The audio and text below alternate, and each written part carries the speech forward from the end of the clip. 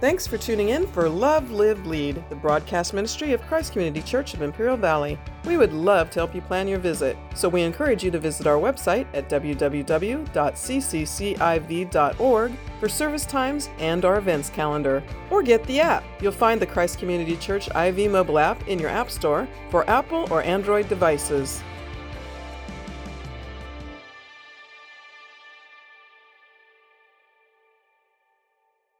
In these first 12 verses of chapter 9, we're told that men are tormented for 5 months. They're tormented. All of a sudden, you have these demons that are released from the bottomless pit. And the Greek is the Greek word abuso. It's used 9 times in the New Testament, but 7 of those 9 times are used here in the book of Revelation. And it's going to be the place where Satan is bound for 1,000 years as Jesus rules in his millennial reign. But there's this compartment, it's like maximum security, where certain demons are imprisoned. Do you remember in Luke's Gospel, chapter 8, when Jesus delivers the demonic man, and the demons say to Jesus, "Do not send us to the abuso, do not send us to the abuso." So Jesus goes ahead and he casts them into some swine, and they go into the lake and drown themselves. Demon-possessed pigs drowning themselves in the Sea of Galilee. And they said, "Don't send us to the abuso, because in the abuso, I believe, are the imprisoned spirits of the worst kind." That God has some sort of maximum security where they violated God's natural order, I believe, in Genesis chapter 6 in the days of Noah, because 2 Peter alludes to that. To these imprisoned spirits. And they're imprisoned right now. But during the tribulation period, they're going to be loosed on mankind. And they're going to harm and they're going to torment men that do not know the Lord. That the sealed will be fined, the 144,000 that are sealed. And I believe those who come to Christ during that time will be protected from this torment. But it's going to be so bad that verse 6 says, "In those days men will seek death and will not find it. They will desire to die, and death will flee from them." There's the lowest suicide rate right there in history of mankind. This is incredible, this judgment that's taking place, that as they're being unleashed, these demons, that they're tormenting men, and not to the point of death. I mean, we're now facing legislation that says we need to give people assisted suicide because they could no longer bear to live any longer under those painful conditions. But this is going to be so painful during that time that men are going to want to die, all of them, and death is going to flee them. And some believe that this is modern military arsenal, because John, you got to remember, when John is given this vision, this is the 1st century. And so what John is seeing into the future, he can only use words that he knows to describe these events. It's kind of like a time traveler. You know, if you've seen one of those movies and somebody, from the 1800s or 1600s is transported in time into the year 2000, 2010, and all of a sudden they're there and they see these cars driving by, they don't know what to call them. Or they see these incredible office complexes, they don't know what an elevator is. They just don't know how to describe it because they don't have a vocabulary to describe something that they've never seen before. And that's why I think John is using words like. I mean, look at verse 7. The shape of the locust was like horses prepared for battle. All John knew in his day was horses prepared for battle. So when he's looking at these demons that took possession of military people, probably, he's trying to describe it, that these are like horses prepared for battle. On their heads were crowns of something like gold, not gold, but something like gold, and their faces were like the faces of men. They had hair like women's hair, and their teeth were like lions' teeth. And they had breastplates like breastplates of iron. And the sound of their wings was like the sound of chariots with many horses running into battle. Many believe that he's seeing helicopters because they've got tails, and somehow this arsenal, this modern warfare technology has the ability with helicopters to shoot at men, to sting men, just like a scorpion, that the pain would be of that nature. And there's no scorpions like the scorpions in the Middle East. You can read about them, and the scorpions in the Middle East, they sting like no other scorpion. In fact, their stings sometimes will kill children, but they're unbearable, they say. They're unbearable. It's very different than the scorpions you see out here at Superstition. And so here, he's seeing these things like, look at verse 10, they had tails like scorpions, and their stings in their tails. The power was to hurt men 5 months. And they had a king over them. The angel of the bottomless pit, whose name in Hebrew is Abaddon, but in Greek he has the name Apollyon. Both words mean destroyer. Utter destruction is now coming upon the earth. And this tells you that as sure as God has a order of angels, archangels on down, and it's very ordered in how God dispatches angels, so does the demonic world. Satan's no dummy. And he has his own forces. He's got his own generals. He's got his own lieutenants. He's got his own commanders. And he uses them at that. This one out of the bottomless pit was probably the worst of all demons next to Satan. And so there it is. Mankind is tormented. In verse 12, one woe is past. Behold, still 2 more woes are coming. After these things, this is only one woe that's going. There's more to come. When I read this, I'm thinking, wow.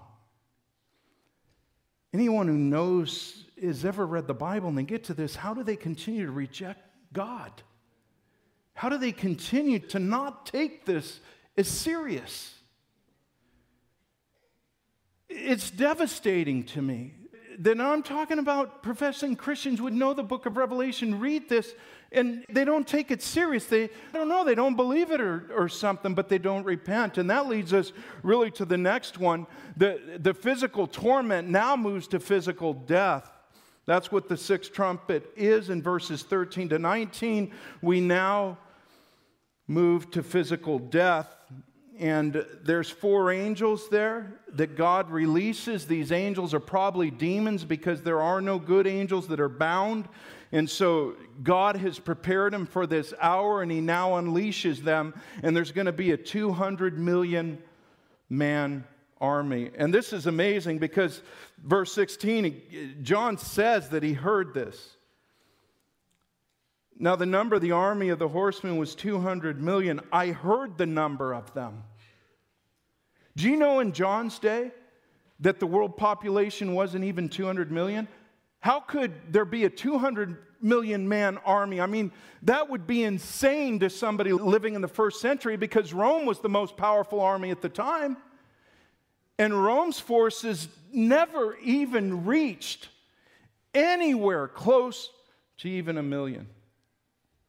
And yet John says there's going to be a 2 million man army. And they're saying now that China has 364 million people, young men between the ages of something like 18 and 30 that are of military quality that can go out and build an army. India, same way. And so what John says there that would have sounded senseless or an exaggeration back then, you and I look at today and we know that there's a 200 million man army. And they're going to kill. Again, the description, verse 17. I saw the horses in the vision, those who sat on them in breastplates, fiery red, hyacinth, blue, and sulfur yellow. And the heads of the horses were like the heads of lions, and out of their mouths came fire, smoke, and brimstone. That sounds like army tanks. How is John going to describe an army tank from the 1st century? How would he describe that? And then here's the tragedy, verse 18. By these plagues, a third of mankind was killed. The fire and the smoke and the brimstone which came out of their mouths. A third of mankind. And in chapter 6, we saw half of mankind. So if you take 6 billion people in chapter 6, half of mankind is wiped out. That brings it down to 3 billion people. And then if you take a third of that, that's like 1.5 billion. Look how many lives are being lost. And you would think, man, people should get it by now, right? I mean, if all of this disaster is going on and you got 144,000 Jews that are preaching, you're going to have witnesses that are 2 witnesses that are going to be witnessing to the entire world. They're going to be killed and they're going to be raised up supernaturally. We're going to see that next time. But see, everybody on CNN, everybody's going to be watching on their iPhones. Everybody's going to be watching on their iPads. Everybody's going to be watching on Dish Network what's going on with these 2 witnesses. And God is giving grace. Do you see that here? God is giving grace during this time where He's unleashing judgment. And the proper response to that, to knowing that God's judgment is holy, righteous judgment is coming, the response is to get on our knees and to cry out to God for mercy.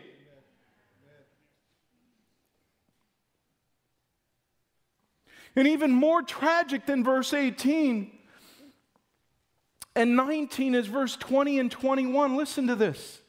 But the rest of mankind who were not killed by these plagues did not repent of the works of their hands, that they should not worship demons and idols and gold, silver, neither see nor hear nor walk, and they did not repent of their murders or their sorcerers or their sexual immorality or their thefts.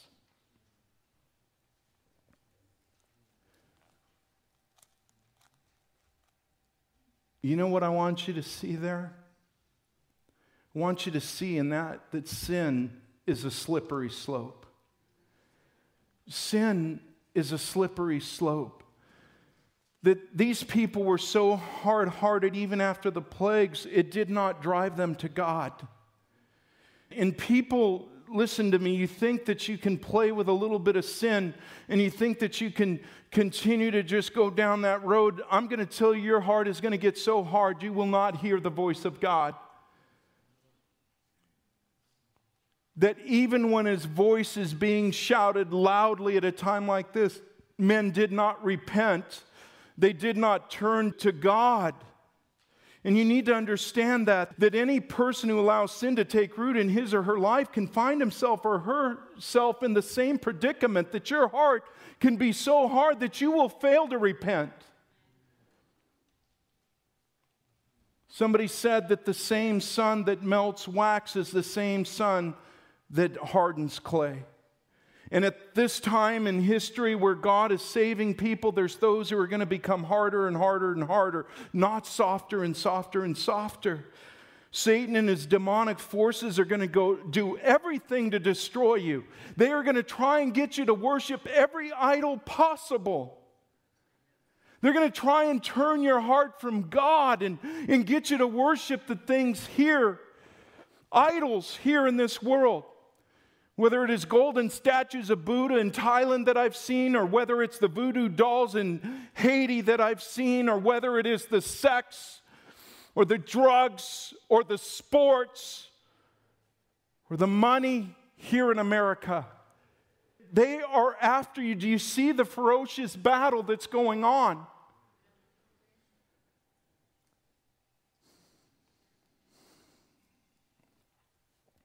And here's what I want to close with.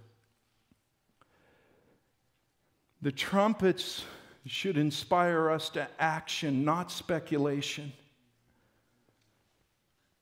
The trumpets should inspire us to action, not speculation. So many people try and figure out, well, what's the gold crowns on their head? What are the teeth like lions? What is the hair like women? What is the breastplate like? What are these things? And they get so caught up in the details, and they get so caught up in speculation in the book of Revelation. Who's the Antichrist? And they lose What the purpose of this book was, it was to comfort those who were suffering in this world and to move them to action for God. To persevere, to endure, to make it to the end. So we look at the book of Revelation, this is what it brings us to as a congregation. It should inspire us. I could care less who the Antichrist is. I won't be here.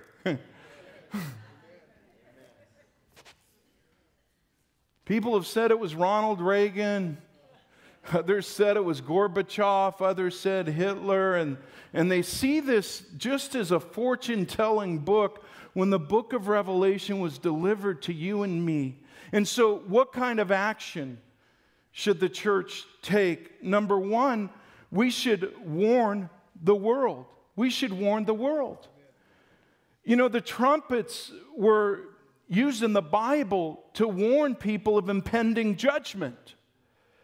They would sound those trumpets if an army was marching on them and their lives were threatened and their lives were at stake, that they would get on the walls as the watchmen, they would blow the trumpets and they would sound to the population, they would trumpet to the population. Pumpulation. There's two words together. You ought to get my dictionary. I've got some good ones. So I'm into conserving words. You may be into conserving water. I'm into conserving words. And so here you've got this trumpets in the Bible that sound an alarm of warning to people. And you and I are God's trumpets. You and I know what Revelation says. You and I know what the judgments of God are in the Bible of somebody who dies without Christ. He's made us. We're supposed to call people to repentance. Do you realize that the Old Testament, the primary message was repentance when the people drifted off? That by the time you get to the New Testament, John the Baptist, his primary message was repentance. When Jesus came out, he started preaching repentance, for the kingdom of God is at hand. And the Apostle Paul, that's what he preached. He preached repentance first and foremost. In Acts chapter 17, verse 30, Paul's on Mars Hill, says, "Truly these times of ignorance God overlooked, but now commands all men everywhere to repent." And in Acts 20, verse 31, he says this, "Therefore watch and remember that for 3 years I did not cease to warn everyone night and day with tears." Man, we should be warning people with tears, knowing what a person's eternal destiny is without Christ. God will exercise judgment on the false gods of this world. Everything that people worship outside of God will be destroyed.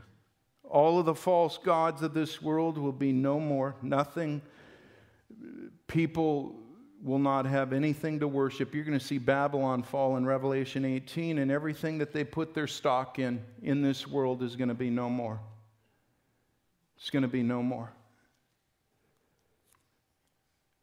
You know that. You know that God is going to exercise that judgment on all the false gods of this world. But God will also extend grace to the lost sinners of this world. God will also extend grace to the lost sinners of this world. There's going to be a great multitude of people that will get saved during the tribulation period, but what about now? There's people that you work with 8 hours a day that needs God's grace. And they need God's grace. There's going to be people that you're going to spend Christmas with that need God's grace. And God is extending grace to lost sinners of this world. Look at yourself. Look at your own life. That grace was extended to you, and we're to be an extension of that grace. That's the good news to me. That's the good news to me. The second thing I want to say is that we need to engage in battle. When the church is called to action, yeah, we're to warn the world, but we're also to engage in battle. And I'm not talking about radical Muslim jihad. I don't want you to ever think that the church was called to war like that. The Crusaders in the past did a lot of damage to the name of Christ. That's not how we do battle. We do battle in the spiritual realm. We need to engage spiritually. We must pray passionately.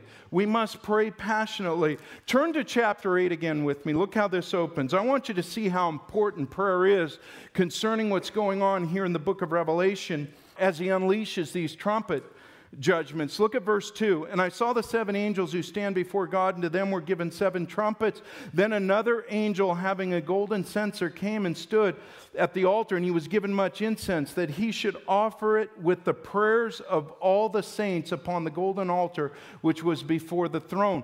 That the prayers of the saints, those aren't holy removed people that the Catholic Church declares as saints. Saints are everyone who is a believer in Jesus Christ. If you've come to Christ, check it out. You're a saint. I know you're probably thinking, well, can you talk to my wife after church and tell her that? And no, you talk to your wife. And listen to me. The prayers of the saints, this is so crucial to what's going on. John Bunyan said, prayer is a shield to the soul, a sacrifice to God, and a scourge to Satan. We need to pray as Jesus told us to pray.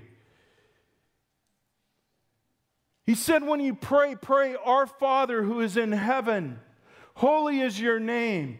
Your kingdom come, your will be done on earth as it is in heaven. Are we praying for God's kingdom to come? Are we praying for His kingdom to come? We are to pray that way. And yes, in Revelation, we're going to see where His kingdom reaches a peak when Jesus puts His feet on planet Earth once again and rules and reigns for 1,000 years. We're going to see that happen, but God's kingdom is coming now. When you pray for God's kingdom, His kingdom is breaking into households. His kingdom, if you prayed for Thailand and what's going on there in Thailand, I can give you a firsthand report that God's kingdom is breaking into Thailand. If you prayed for our mission in Haiti, the orphanage mission in Haiti, I can tell you today, honestly, that God's kingdom is breaking in. People are coming to the Lord Jesus Christ. We need to pray that God's kingdom, and I want you to see this, God will answer our prayers. God will answer our prayers. Do you see that in verse 3 and 4? When these trumpet judgments are released, that the prayers of the saints have something to do with that? That God will always answer our prayers. Sometimes it doesn't seem like our prayers to God are being answered. It seems like, man, Lord, nothing's happening. But the response that you see in chapter 8 when the trumpet judgments are being released, that is a response of the prayers of the saints. In chapter 6, how long, O Lord? How long, O Lord? In fact, the psalmist dealt with this. Listen to Psalm chapter 94. This is a good prayer. Verses 1 to 7. O Lord, the God who avenges, O God who avenges, shine forth. Rise up, O judge of the earth. Pay back to the proud what they deserve. How long will the wicked, O Lord, how long will the wicked be jubilant?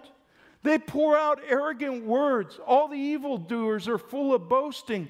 They crush your people, O Lord. They oppress your inheritance. They slay the widow and the alien. They murder the fatherless.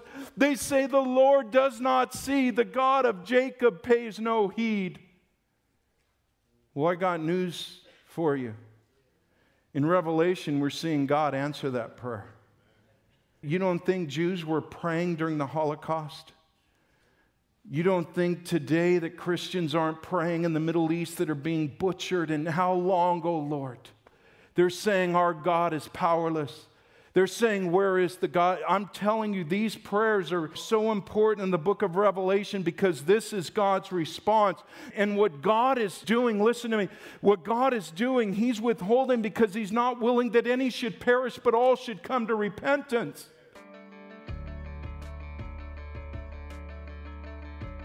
Thanks for tuning in for Love, Live, Lead, the broadcast ministry of Christ Community Church of Imperial Valley. Christ Community Church has campuses in El Centro, Calexico, and Brawley, with services in English and in Spanish.